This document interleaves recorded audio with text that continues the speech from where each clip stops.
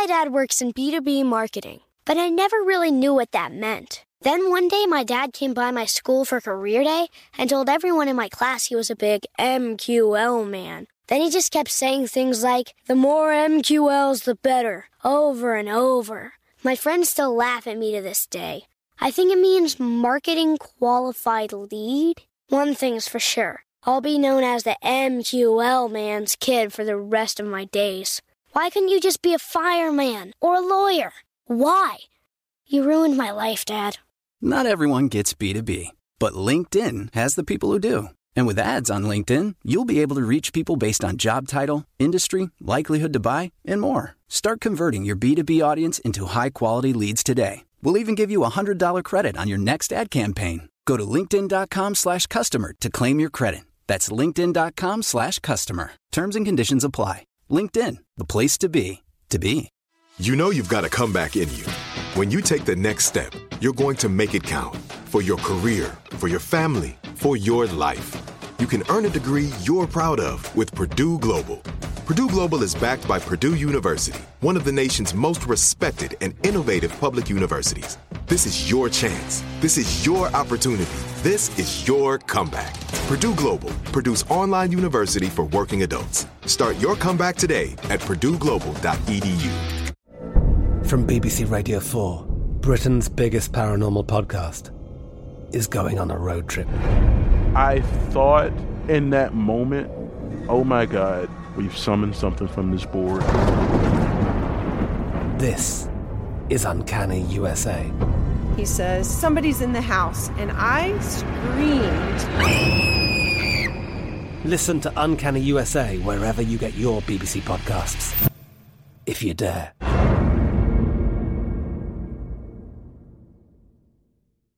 What's up, this your boy Lil Duval, and check out my podcast, Conversations with Unc, on the Black Effect Podcast Network. Each and every Tuesday, Conversations with Unc podcast feature casuals and in-depth talk about ebbs and flows of life and the pursuit of happiness. Unlike my work on stage, I tap into a more serious and sensitive side to give life advice and simply offer words of encouragement, yet remind folks to never forget to laugh. Every Tuesday, listen to Conversation with Unc, hosted by Lil Duval on the Black Effect Podcast Network, iHeartRadio app, or wherever you get your podcasts. Presented by AT&T. Connecting changes everything. Hi, I'm Sam Edis. And I'm Amy Nelson. Welcome to What's Her Story with Sam and Amy. This is a show about the world's most remarkable women, their professional and personal journeys. Together, we'll hear from gold medalists, best-selling authors, and leaders of the world's most iconic brands.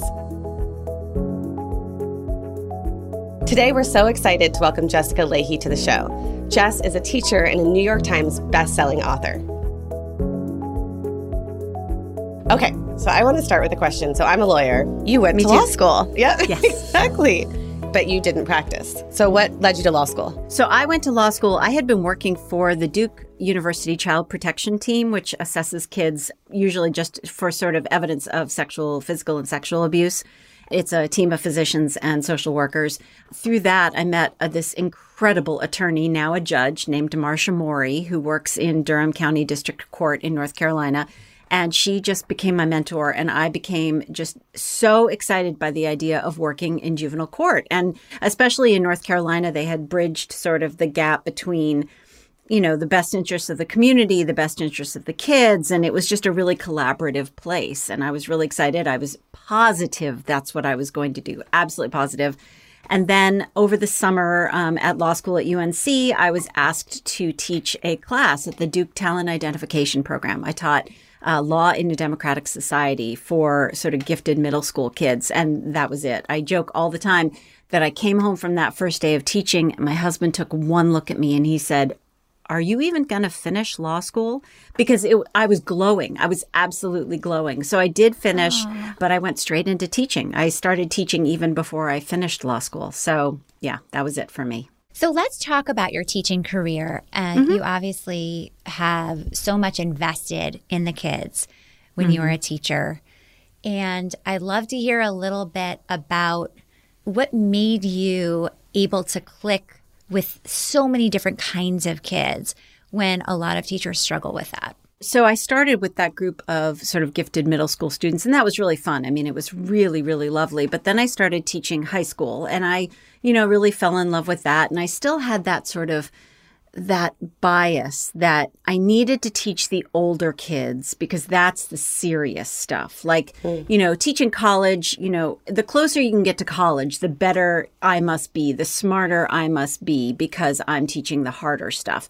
And that was a bias I held for a really long time until I was offered to apply. Someone emailed me and said, will you please apply for this job teaching middle school? And I'm like, no, why would I teach middle school? I mean, middle school? And she said, the headmaster said, will you just come and meet the kids? Just come. It'll, just come see. And that was it. I went. I fell so in love that I withdrew my application at another high school teaching position that I was sort of hoping to use that middle school offer, loose offer to apply as like a bargaining chip for the high school job. And I just withdrew my application. And that was it. I was sunk so I taught middle school for a while. And then I sold The Gift of Failure in 2013, also got sober in 2013, had a head injury in 2013. The students are still a part of this story because then I started teaching in an inpatient drug and alcohol rehab for adolescents. So now I'm back teaching middle school and high school level kids, but kids who really have been alienated from learning, who have been told that they're stupid, have been told that there's no expectations of them, have been told that, why even bother? You're just going to end up in prison like the rest of the men in your family, that kind of stuff. So, I don't think it ever has been for me about finding, it's hard to explain. Middle school is magic because they're these people in a transition that I just love. I call them my pupa people because they're still sweet and cute and they want to hug and they still need their morning hug. I had a couple of students who would come to homeroom every morning just for their morning hug.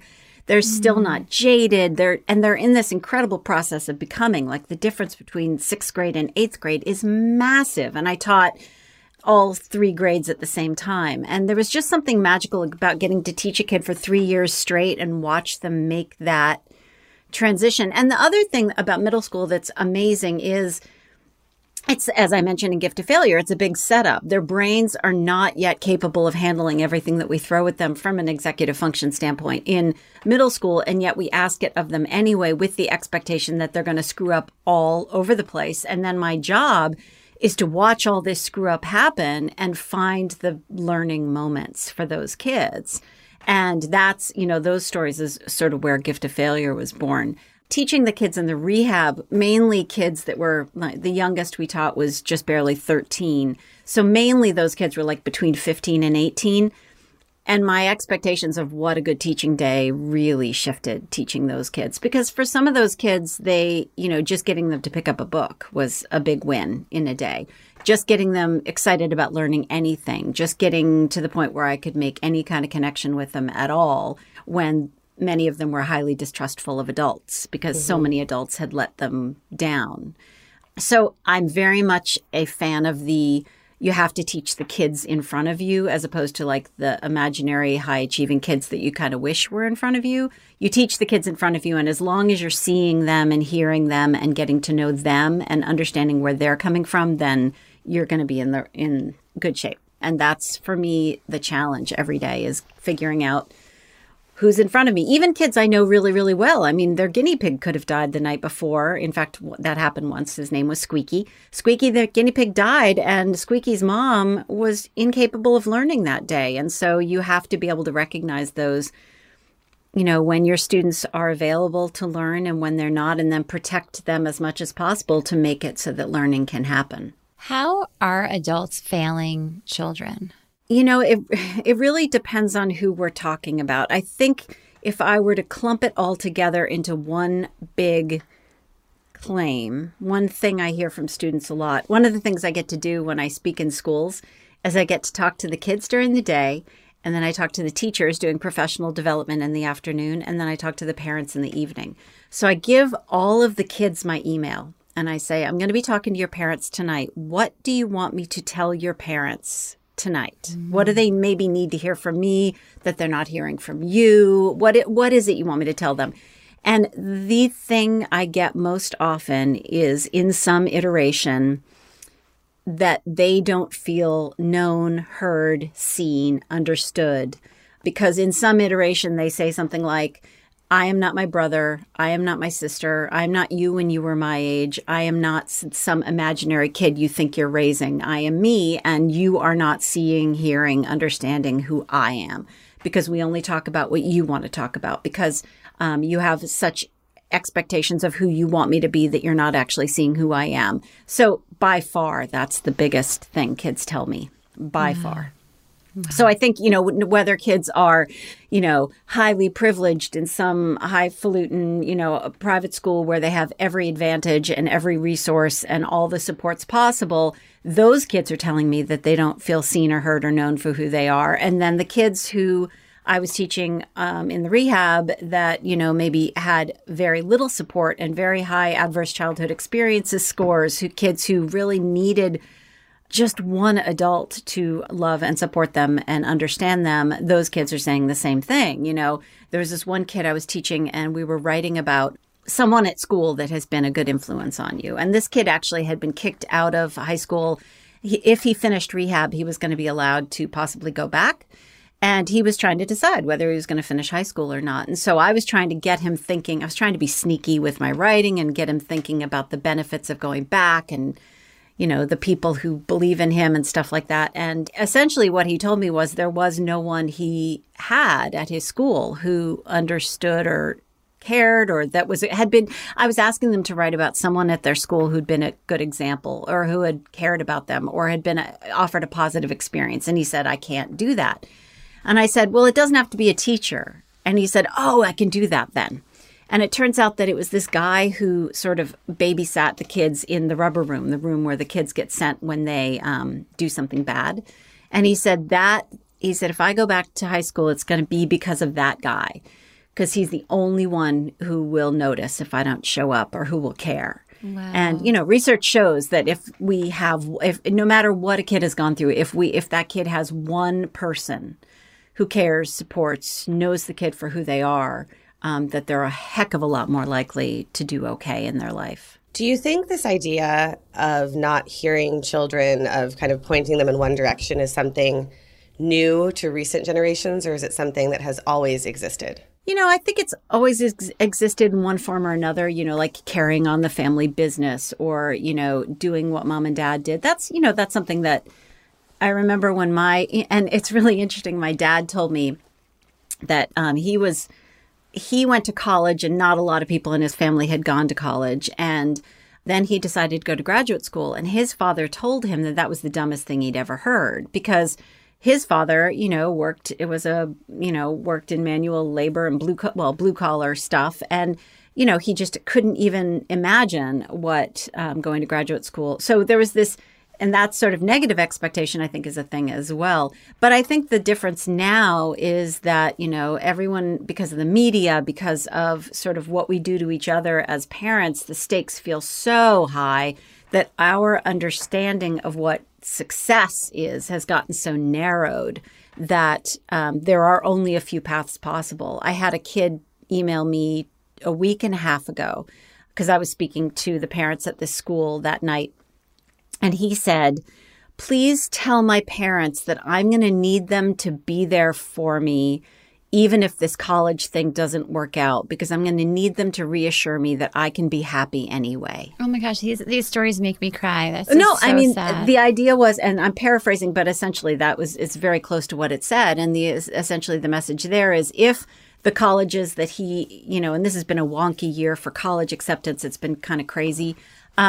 But his message was, if this college thing doesn't work out the way they want it to, can I still be happy? I mean, he really needed someone for him, and he didn't feel like he had that. So that was what he desperately wanted.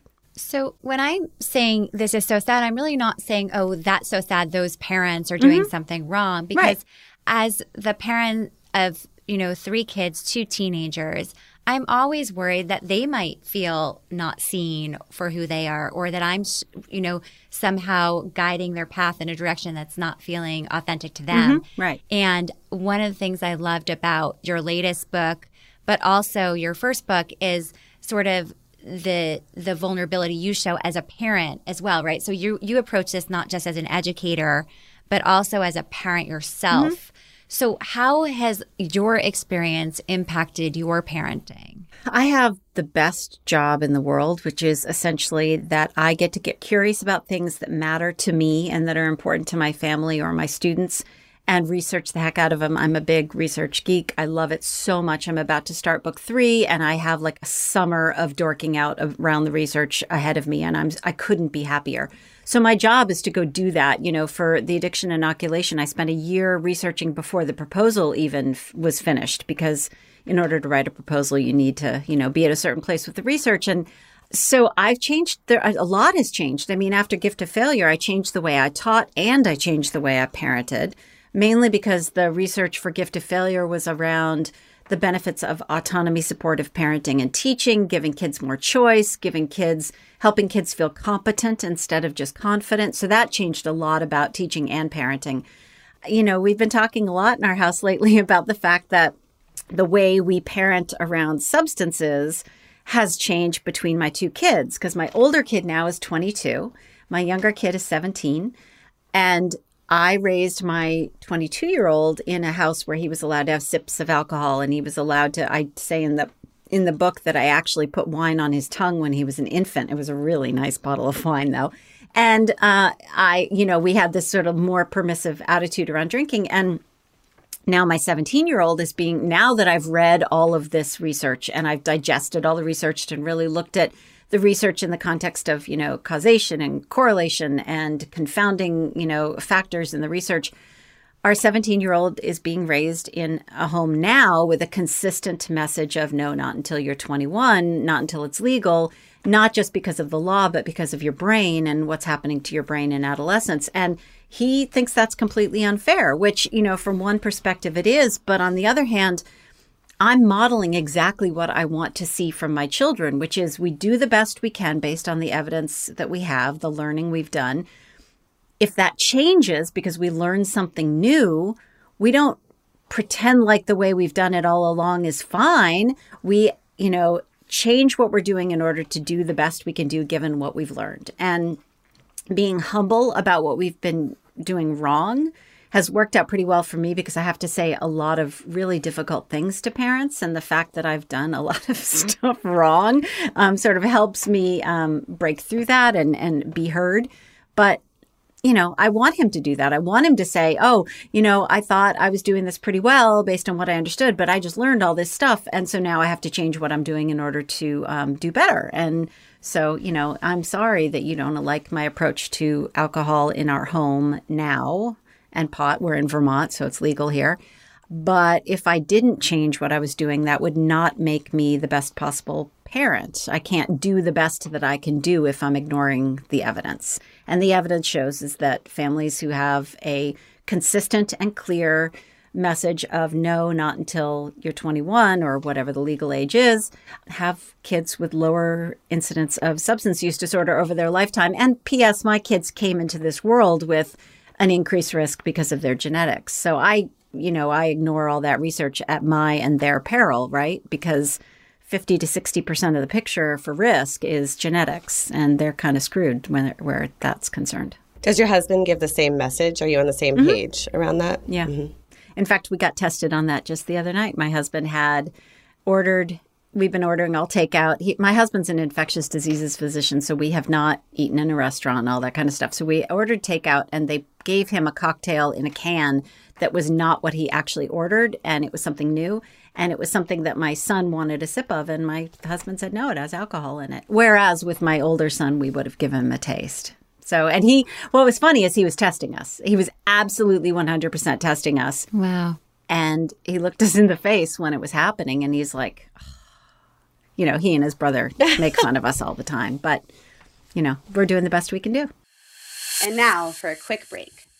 My dad works in B2B marketing, but I never really knew what that meant. Then one day my dad came by my school for career day and told everyone in my class he was a big MQL man. Then he just kept saying things like, the more MQLs, the better, over and over. My friends still laugh at me to this day. I think it means marketing qualified lead. One thing's for sure. I'll be known as the MQL man's kid for the rest of my days. Why couldn't you just be a fireman or a lawyer? Why? You ruined my life, Dad. Not everyone gets B2B, but LinkedIn has the people who do. And with ads on LinkedIn, you'll be able to reach people based on job title, industry, likelihood to buy, and more. Start converting your B2B audience into high-quality leads today. We'll even give you a $100 credit on your next ad campaign. Go to linkedin.com/customer to claim your credit. That's linkedin.com/customer. Terms and conditions apply. LinkedIn, the place to be, to be. AI might be the most important new computer technology ever. It's storming every industry, and literally billions of dollars are being invested. So buckle up. The problem is that AI needs a lot of speed and processing power. So how do you compete without costs spiraling out of control? It's time to upgrade to the next generation of the cloud. Oracle Cloud Infrastructure, or OCI. OCI is a single platform for your infrastructure, database, application development, and AI needs. OCI has 4 to 8 times the bandwidth of other clouds, offers one consistent price instead of variable regional pricing, and of course, nobody does data better than Oracle. So now you can train your AI models at twice the speed and less than half the cost of other clouds. If you want to do more and spend less like Uber, 8x8, and Databricks Mosaic, take a free test drive of OCI at oracle.com/strategic. That's oracle.com/strategic. oracle.com/strategic. Become a part of the fast-growing health and wellness industry with an education from Trinity School of Natural Health. Trinity graduates can empower their communities through natural health principles and techniques, whether they go into practice to guide others toward their wellness goals or open a store to sell their favorite health products. Trinity grads are equipped to change lives with 19 online programs and flexibility to fit your busy schedule, including the popular Certified Natural Health Professional. You can get the training that helps you turn your passion into a career. And here's the best part. You can earn the certification in less than a year. From herbology to naturopathy and health coaching, Trinity allows you to make a meaningful difference by helping others live healthier, happier lives. Don't wait any longer to pursue your passion for natural health. Enroll today at trinityschool.org. That's trinityschool.org. From BBC Radio 4, Britain's biggest paranormal podcast is going on a road trip. I thought in that moment, oh my God, we've summoned something from this board. This is Uncanny USA. He says, somebody's in the house, and I screamed. Listen to Uncanny USA wherever you get your BBC podcasts, if you dare.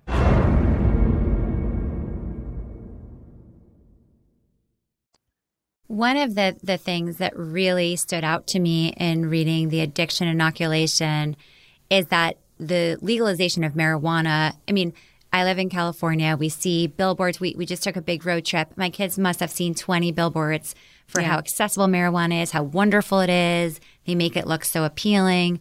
And in reading your book, I thought, oh my gosh, this is really one of the worst things that happened to kids, the legalization of marijuana. Can you talk a little bit about what's happened and the impact on kids? Sure. I will say, by the way, I was in LA doing interviews a couple of years ago, and I took Finn with me, my now 17-year-old with me. And I think then he was like 15 or something, 14. And we were in Studio City for an interview, and he looked around and he said, so this is the sushi and weed part of town. And I said, yeah, pretty much. This is the sushi and weed part of town. Yeah. That's so funny. We moved to Vermont where it is legal. And what's really interesting is that for the past decade or so, adolescent drug and alcohol use has been declining over the past decade, steadily declining. Right before the pandemic hit, it kind of plateaued a little bit, which is a little worrisome. And there's often a novelty bump for marijuana simply because it's suddenly there. My kids have made it very clear to me it would be much easier for them to get pot than to get a tobacco cigarette. That would just be a much easier get for them, which was surprising to me, but also makes sense just given, I don't know, a place like Vermont. So, but they said that when we lived in New Hampshire too. So it would just, it's much easier for them to get a tobacco cigarette, which was really interesting to me. So vaping is the one area where there has been actually a rise, and it's unclear. So there's 3 different kinds of vaping. There's sort of, well, more than that, but there's basically vaping flavors, vaping nicotine, and vaping marijuana or THC. And all 3 of those have sort of had a bit of a rise. And definitely actually among adults, what's been really interesting, obviously alcohol consumption during the pandemic has gone way up. But also, marijuana use and psychedelic use have gone up in adults over the past couple of years, which makes sense. I mean, Michael Pollan's out there talking about psychedelic use, and Dr. Carl Hart just wrote a book called Drug Use for Grown-Ups. And I always like to frame for people that keep in mind that the stuff that I'm writing about is about drug and alcohol use in adolescents, not adults, because the things that may have very low or no risk in adulthood have so much more risk to the adolescent brain. Do you think there should be a law that maybe over 21 it's legal? Well, that's what it is in most states. So, yeah. Just certain states like California and Vermont. Yeah. And what's so crazy is that I'm so much more worried about, alcohol is so much more dangerous on so many fronts in terms of terrible health care outcomes and drunk driving and suicide.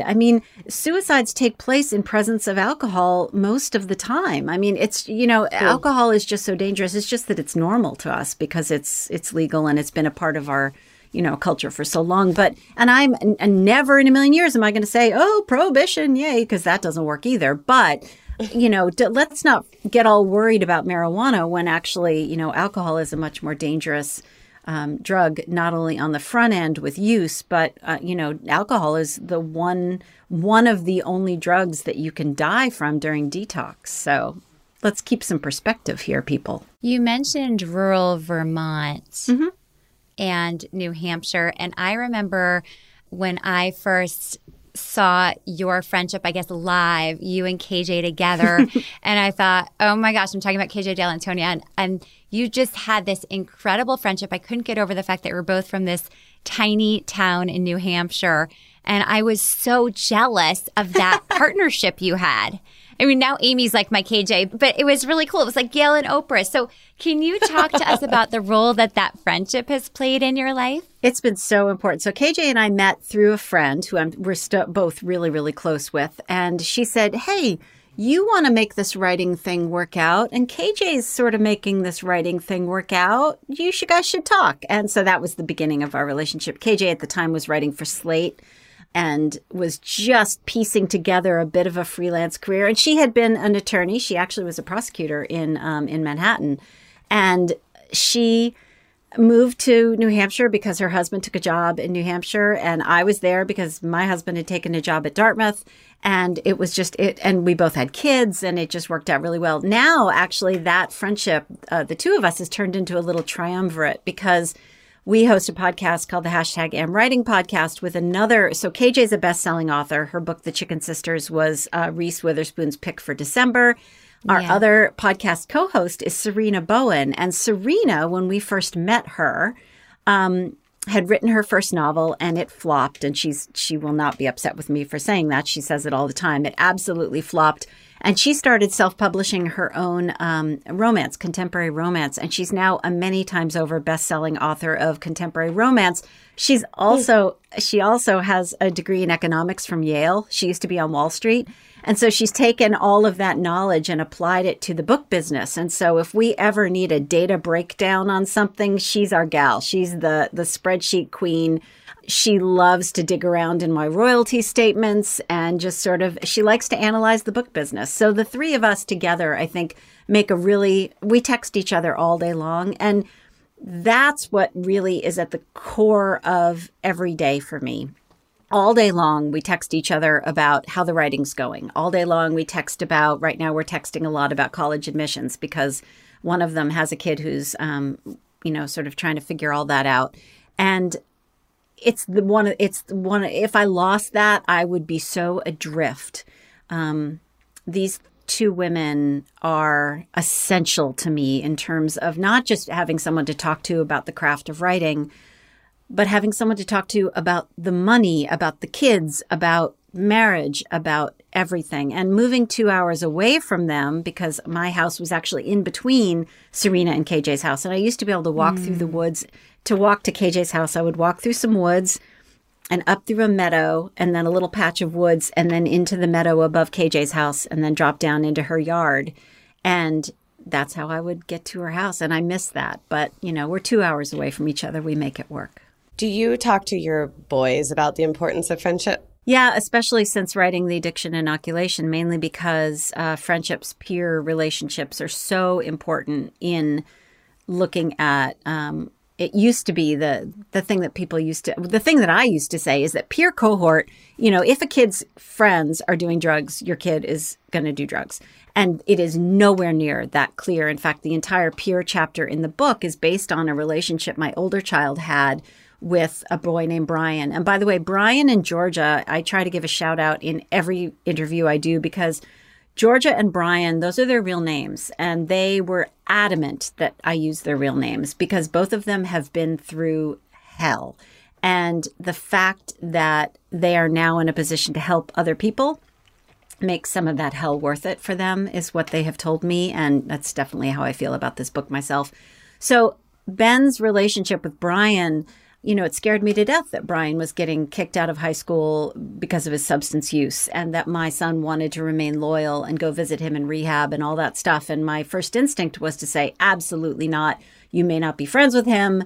We all know how that goes. You may not be friends with him and, no way, no how. It's too dangerous. That relationship with Brian, I think, ended up not only being incredibly protective for Ben and educational, it was one of the things that saved Brian. I think his core group of friends that included Ben at school was one of the reasons that it finally clicked for him. And he said, oh, this is what I stand to lose. And that's why I love my job, is being able to look at the data and say, is that sort of that commonly held belief, is that a myth or is that a misconception of a misunderstanding of the data? Or is there just more gray area than anyone's willing to admit to? Because it's easier to say, if your kid's friends do drugs, your kid's going to do drugs. I think that's just easier to say. So it's a much more complicated picture. But yeah, we talk to them a lot because it really does make a difference who your kids' friends are and why they're friends with them. And we talk a lot. For example, one of the things KJ did for me once that just always sticks with me is we were going somewhere and she called ahead to make sure that there were going to be non-alcoholic things for me there. And she always makes efforts to have really interesting non-alcoholic stuff at her dinner functions at her house. So I always have options. That's what a good friend does for you. A good friend, keeps you safe and supports your decisions and your health. And I talk about that because I want to model for my kids what supportive, good relationships are, so that if my kid is in a position where they're coming home anxious or they're coming home feeling depressed. I was talking to a kid just recently who has a friend who's really struggling with drugs and she's trying to figure out how to help her. And there are moments when sometimes you have to say, is this friendship, as much as I want to help this person, is this friendship pulling me down or pulling me in a dangerous direction? Because that's not what good friends do. Good friends don't want you to be in a position of risk because they're in a position of risk. They want you and, to help you out of positions of risk. So yeah, it's really important to talk to kids about and model positive relationships, which can be tough because it forces us to have to look at our own relationships. But they watch, they know what we're up to. So they see if we're friends with people who are toxic and we let those toxic people pull us down, they see that and then they assume that that's acceptable. Absolutely. One of my favorite stories in the book was your concern about moving because you knew that relocating was one of the risk factors, right? Divorce, relocating, all these changes in teens' lives, and how Daniel Siegel gave you this great advice, which was that teens love novelty. So it's how you're framing it that's the problem. Can you talk a bit about that? Yeah, so I wrote an article just recently, actually, for the Boston Globe about one of the best things we can do for kids during the pandemic to help them come out of it with resilience is to help reframe for kids, help kids see when things feel hopeless, helpless, when they feel like they're coming down hard on themselves and saying, oh, I'm so dumb, I can't, blah, blah, blah. or, oh, I'm just bad or whatever, to help them reframe that in terms of make it more specific and help them maybe see stress in a different way. And the way we do that is by starting with ourselves. And thank goodness for Dr. Siegel, because I was just beating myself up over the move, because I moved Finn between middle school and high school, a really precarious transition time for kids. It's when kids tend to experiment with drugs. Summers are a precarious time. My son had great friends with amazing parents that I loved and knew really well and trusted. You know, we moved to this new place with a big school district where, you know, families could be literally from one end of the district to the other an hour away. And I don't know their parents. I don't know any of them. But I was telling Dan Siegel about this on the phone. And he said, you know, I think you're just thinking about this wrong. Kids, adolescents, as you well know, need novelty. And, you know, actually, and people tend to oversimplify and say kids are wired for risk. And that's not quite right. And anytime I've said that in the past, I wish I could take it back, because it's not that they're wired for risk. It's that they're wired for novelty. And often novelty includes risk.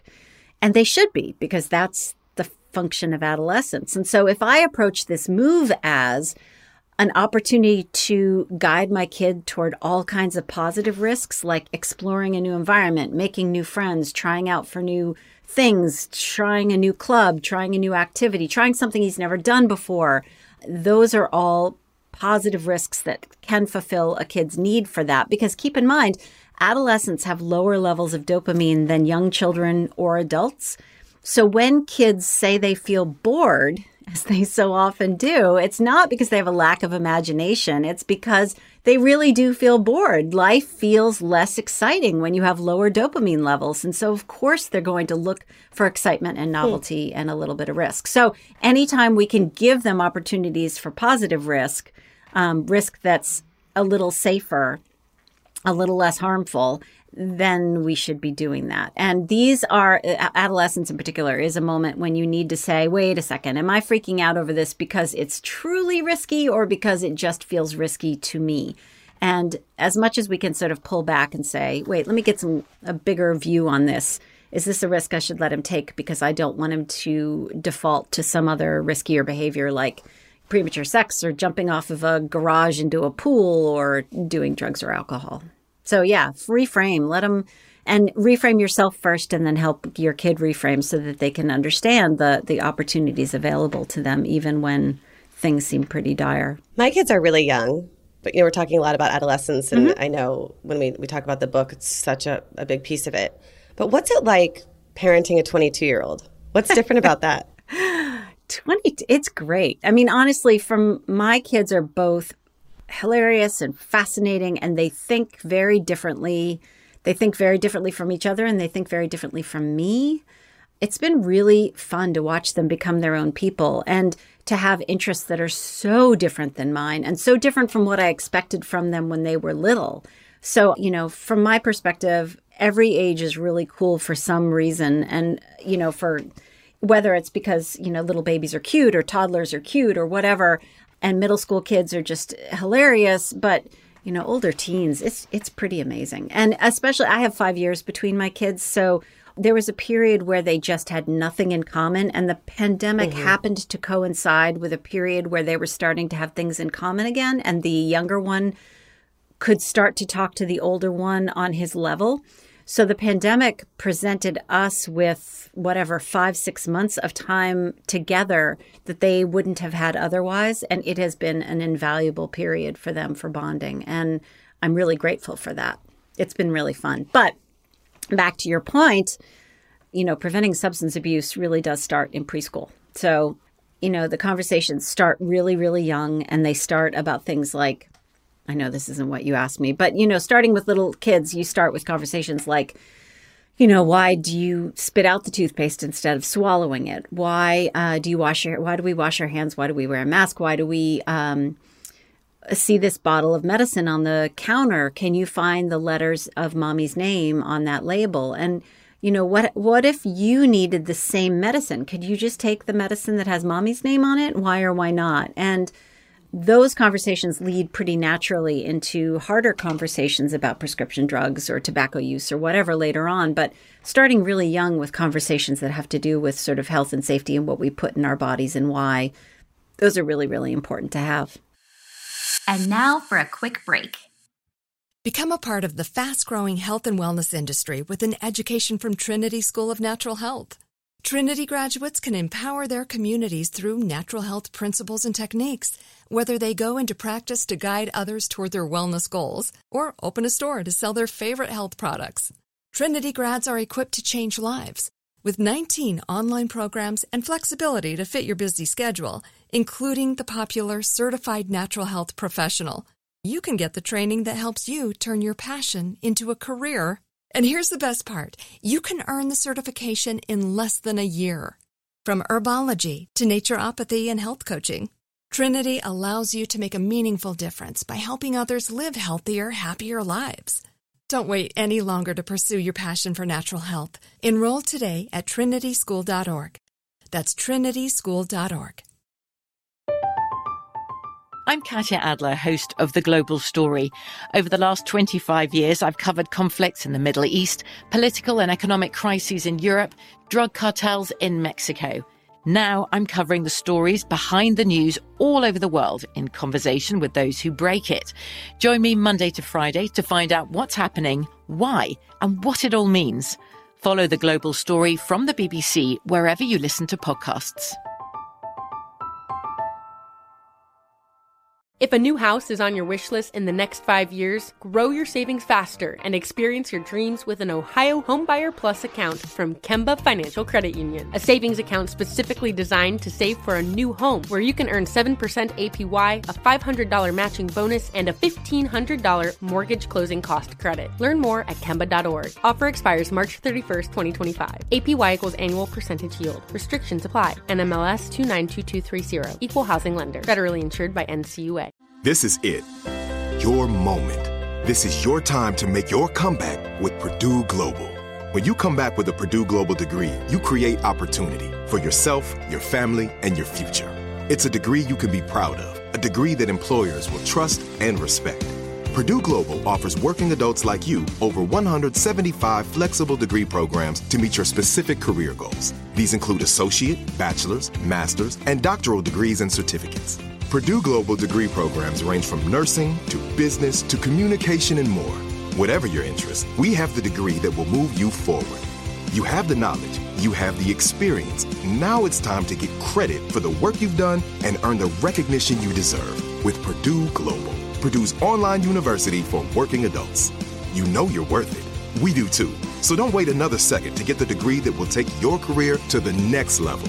Start your comeback today at purdueglobal.edu. The Gift of Failure was one of my favorite books. I bought it in bulk and gave it to so many people. By the way, which meant the world to me because I so trust your opinion and value your judgment. And I was so grateful for that. That meant a lot to me. Oh, thanks, Jess. I really loved it. And Amy and I were just talking today about the idea of overparenting. And I was telling her that we have a college professor friend who said that 60% of his students' parents contact him regularly. Yeah. And I hear from those professors all the time. Yeah. When we were in college, our parents didn't know the names of our professors. Yeah. So I don't even understand how this has happened. Yeah. Like, what is going on? Yeah, I got in trouble a little while ago, and I'm going to be very careful in how I tell this story to not get in trouble the same way I got in trouble before. But I go and speak at a couple of colleges, one in particular, pre-pandemic, every year I talk to the parents of freshmen in college to help them, just help them sort of separate a little bit from their college freshmen. And, I was talking to this one parent whose daughter had a chronic illness, and the daughter had never, ever learned to manage her chronic illness on her own because the mom just was worried that she wouldn't think of everything. And the mother now lived a couple of hours away from the daughter. And I asked her, and she was talking to me about it, and I asked her, I said, so what's your exit strategy here? Like, when is the weaning going to happen? Because you don't live close enough to your daughter to save her life if something goes wrong. And she said, honestly, she didn't know when that was going to happen because it just made her too nervous to let her daughter be 100%, in charge of that. And I see that a lot, when I taught middle school, we often would have parents who wanted us to make a lot of accommodations for their kid. Luckily, they were at an independent school and, we could make a lot of accommodations for a very small number of students, but we would always get to a place where we'd start to say, okay, so they're going to go to a much bigger high school next year. We need to start weaning off some of these accommodations because they're not going to have a plan that's going to allow for those accommodations in high school. So let's start weaning. And I've had parents tell me, no, we want every accommodation until the very last minute, no weaning. And that puts a kid or a young adult in such a precarious place because that's just doing so much harm to a kid. It's making them feel like not only is it rendering the kid incompetent about life, it's also telling the kid on a repeated basis that we don't trust them to be able to handle these things on their own. And, that's really, whether that's, your kid, and I did this with my own, tying my own kid's shoes for too long. Essentially, I was tying his shoes because it took less time if I did it. And I hated seeing him upset or frustrated. And he didn't have the manual dexterity to handle it. But as I continued to do it, what I was telling him was that I didn't think he had the competence to handle it on his own. So, I did that to him. I turned my kid into a helpless individual, this thing called learned helplessness. I imposed that on him because I didn't want to feel bad about him feeling bad. Can you talk about sort of what we consider addiction right now, which is the screen addiction? Mm-hmm. What are your thoughts on that? Because that affects both Amy's kids' ages and my kids and yours. Mm-hmm. Yeah. So using the word addiction around screens is really well, first of all, we're not even supposed to be using the word addiction. We're supposed to be using the word substance use disorder when it comes to substances. So you can see the issue if we're getting rid of the word addiction, because some people have said, well, it's being overused. There's all kinds of, quote, addiction that isn't really addiction. Screens are, this is a really tough one because screens aren't a chemical that we're putting into our body that's getting locked into, receptors for that chemical. But it's activating a chemical, dopamine, that is then getting locked in, but it's our body's own dopamine. But people who create games are incredibly good at, and, even at Netflix, now it used to be that, the interval between going on to the next episode was much longer. But, now it's just like it's 12 seconds or something crazy like that. It'll just go right to the next one. People who create games absolutely understand how to keep kids playing and how to keep kids going. And, that is also manipulating dopamine, but at least it's our own naturally occurring dopamine. So using the word addiction with screens is a really fraught thing. So when we're talking about, quote, addiction, or what we should be calling substance use disorder, because we're supposed to use that person first language. And in fact, that's been changed in, the AP, the style guide for the AP. Now you're not supposed to use the word addiction. You're supposed to use substance use disorder. You're not even supposed to say substance abuse because that puts the onus back on the person who's misusing the substance. So we're supposed to say person with substance use disorder, which obviously makes it so that suddenly now using addiction with things that aren't substances is problematic. I will tell you that that screen time and managing screen time so often is tied into other things. Like parents will say, you can't use your screen until your homework is done, or you can't use your screen until you've done your household chore sort of thing. I ask people to sort of keep it separate so that screen time and the screen limits and things like that are not tied to schoolwork or not tied to, whether or not they're contributing in the household, that it's a completely separate sort of part of the deal. I will say also that this isn't my wheelhouse. Screen time and the way it manipulates our brain, we're now squarely in, for example, Devorah Heitner's. Devorah Heitner wrote this great book called Screenwise, and she runs an organization called Raising Digital Natives, and she's brilliant. Can you talk about your experience overcoming alcohol addiction? Sure. Yeah. Or I should say, your experience. Substance use disorder as it relates to alcohol. Now, see, here's the problem. As we know, sometimes the language that we're supposed to use, that, the word is addiction in the title of my book, because a lot of people, that's what they understand. And, you try coming up with a title that uses substance use disorder in the title. Yeah. Anyway, so I was raised in a family, as was my husband, where on both sides of our family, there's a lot of substance use disorder. And I was raised in a family where a parent had alcoholism and we weren't allowed to talk about it. Full stop.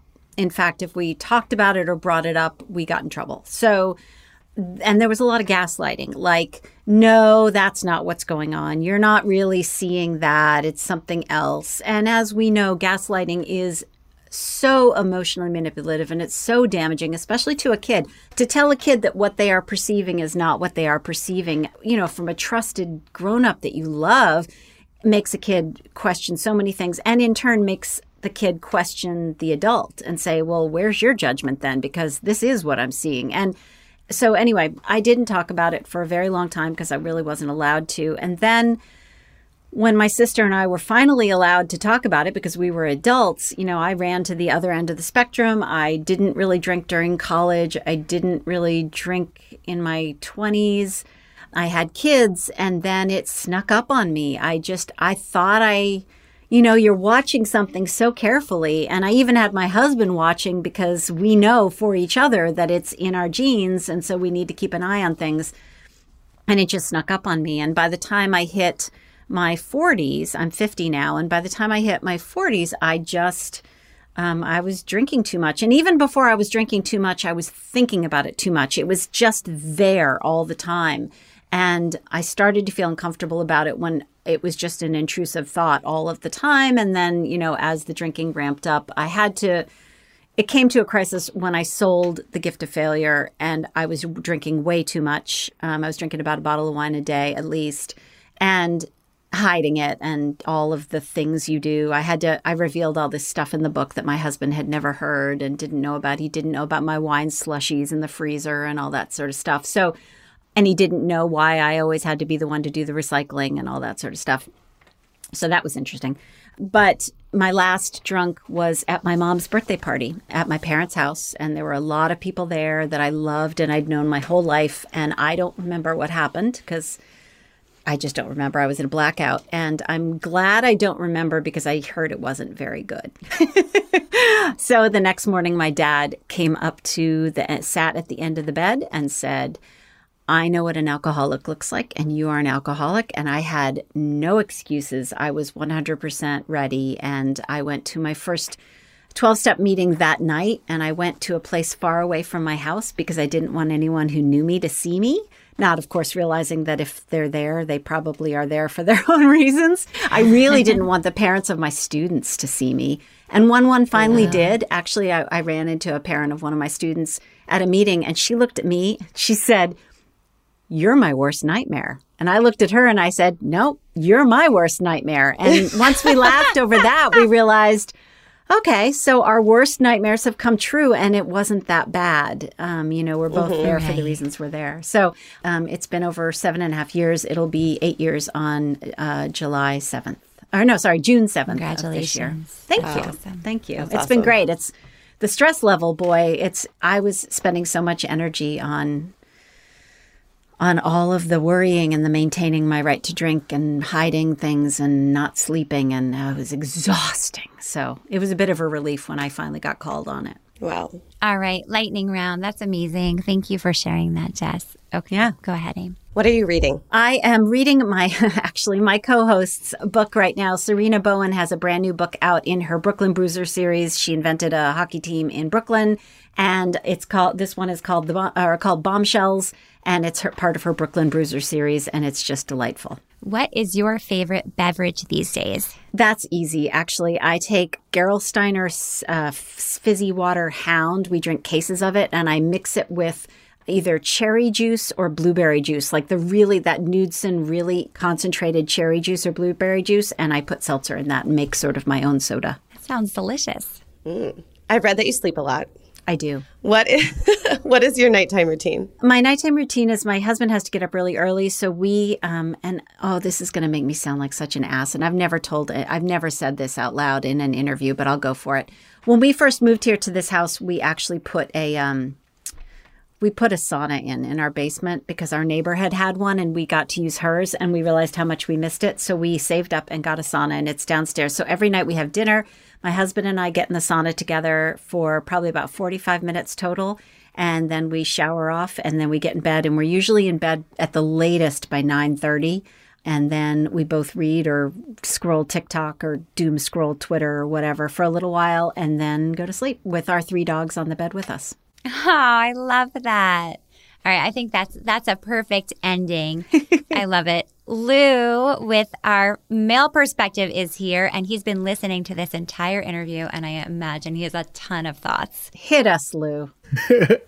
I have a lot of questions around alcoholism, me being in recovery also. Excellent. I had no idea. Most people don't. That's the transformation of God. Yeah. It's also, the more people talk about it, the more people talk about it. There's another question right there. Well, it makes it, I mean, every single time I'm on stage now, I make it a point to mention that I'm in recovery because every single time I do that, someone emails me because they're scared, they're worried about this person, they're worried about themselves. And the more I talk about it, the more other people open up about it. And so that's part of my job now, I think. Yes. Yeah. My question is in regards to the young kids who are exploring right now. Because you used the word precarious. When I was 16 years old, I was introduced to cocaine and I had a firm resolution that I was going to use it till the day I died. Mm-hmm. And I'm sure there's probably going to be an adult having what my mom was experiencing, what my sister was experiencing with me. How does a parent deal with their child now being introduced to drugs and alcohol or any type of other substance? Yeah, I think the most important thing is a lot of parents have that idea that like, oh, well, my kid has tried something. That's it. It's over. They've tried it. They're exposed to substances. There's no going back. And, the recovery world does a little bit of disservice that way, too. If I were to relapse, if I were to slip and have a beer tonight, I have to start at day 0 again. And while, counting days does keep me sober, I think it's, I'm really proud of the time I have. I think it can be really hard when we sort of present it to kids as a binary, you've done it or you haven't done it scenario. And if you've done it, then you're somehow used up and it's bad and you're now bad. So I think making it clear that and this is some gift of failure stuff, that if kids try stuff, they tried it. Thank you so much for confiding in me about it. Or if you find out about it, thank you so much for being able to talk with me about it. So here's why that's a risk for you. Here's what it can do to your brain. Here's why it's my job to make sure that your brain is protected until you're old enough to protect it yourself and it's done growing. And let's move forward from a place of trying not to duplicate our mistakes and figuring out what went wrong. Did you not have an exit strategy? Did you feel like you had to do it to impress someone else? And why did you feel like you had to impress someone else? What was it about you that made you feel like you weren't enough in that moment, that you needed to drink that thing or take that thing so that you would feel more than? What was it that cocaine gave you that you didn't have just being who you were? And let's address that so that you don't feel like you need to be more than who you are. And essentially that's my job in a nutshell as a teacher, is to help kids feel like they're enough so that they don't have to try to be more than their authentic selves. So one more question. Mm-hmm. In regards to that conversation, when and in what environment should it take place? When people are calm and have had a snack and are feeling receptive. Earlier in this conversation, I was talking about, needing to have those learning moments, those moments when everyone can hear you. And it's really hard to find those moments, but they're most often when everyone is sort of calm and everyone is hydrated and fed and not coming from a place of emotion, but coming from a place of looking at the big picture. And so dealing with it right in that moment when a kid is high, or, like trying to tell me I have a problem with alcohol while I'm drunk would have been just. So that's when my dad did it the next morning when I was sober. So try to find the learning moment. And most parents get to the place where they know where their kid is receptive and when their kid is not receptive. And the more we can approach them without judgment, the better. And from a place of let's do better next time, both me as a parent and both you as a kid. How can I help you? And how can you move forward from a place of I want to be better? Whether that's, as a human being, as a friend, as a kid, as a, a student, whatever that that source is for you. Hey, where did you guys find Jess? So Jess and I met at a mom conference years ago. I think that's when we first met. And then we've kind of been in the same circle of moms and writers and have always supported each other, you know, in this like loose kind of group of people in the mom space. And I've always just so admired her, the way she thinks and the way she writes. It was interesting for me, even as a parent of young kids, you know, my kids are between 1 and 6, to hear her talk about how the conversations around substance use disorder should start when they're in preschool.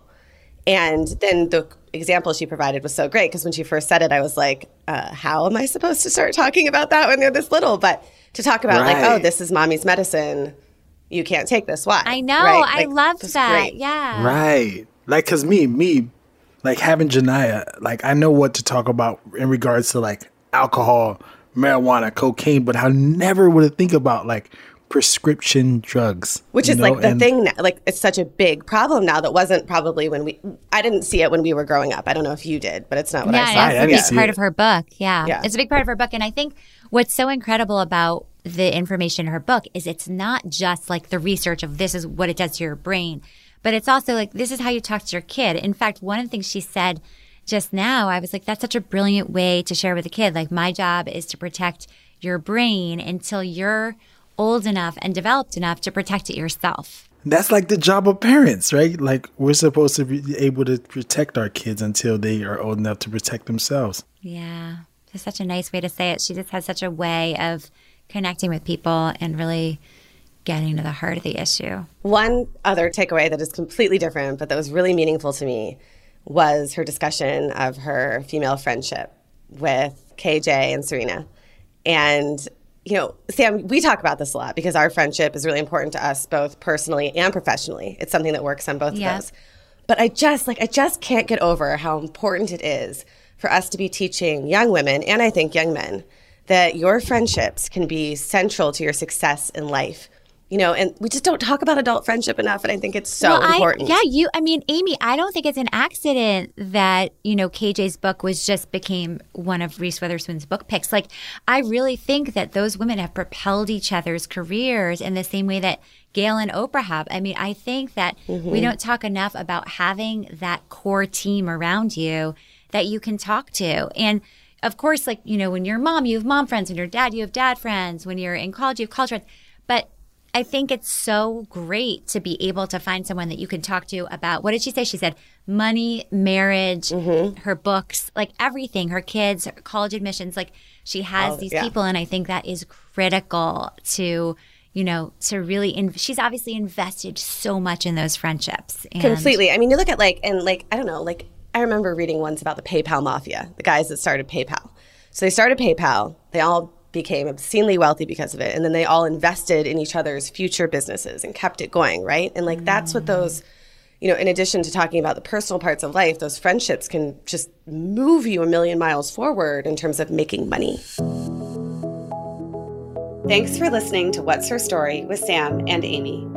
We would so appreciate if you would leave a review wherever you get your podcasts. And of course, connect with us on social media at What's Her Story Podcast. What's Her Story with Sam and Amy is powered by my company, The Riveter, at theriveter.co, and Sam's company, Park Place Payments, at parkplacepayments.com. Thanks to our producer, Stacey Para, our social media manager, Phoebe Cranefuss, and our male perspective, Lou Burns.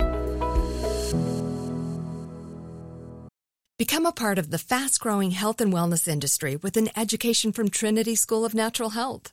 Trinity graduates can empower their communities through natural health principles and techniques, whether they go into practice to guide others toward their wellness goals or open a store to sell their favorite health products. Trinity grads are equipped to change lives with 19 online programs and flexibility to fit your busy schedule, including the popular Certified Natural Health Professional. You can get the training that helps you turn your passion into a career. And here's the best part. You can earn the certification in less than a year. From herbology to naturopathy and health coaching, Trinity allows you to make a meaningful difference by helping others live healthier, happier lives. Don't wait any longer to pursue your passion for natural health. Enroll today at trinityschool.org. That's trinityschool.org. I'm Katya Adler, host of The Global Story. Over the last 25 years, I've covered conflicts in the Middle East, political and economic crises in Europe, drug cartels in Mexico. Now I'm covering the stories behind the news all over the world in conversation with those who break it. Join me Monday to Friday to find out what's happening, why, and what it all means. Follow The Global Story from the BBC wherever you listen to podcasts.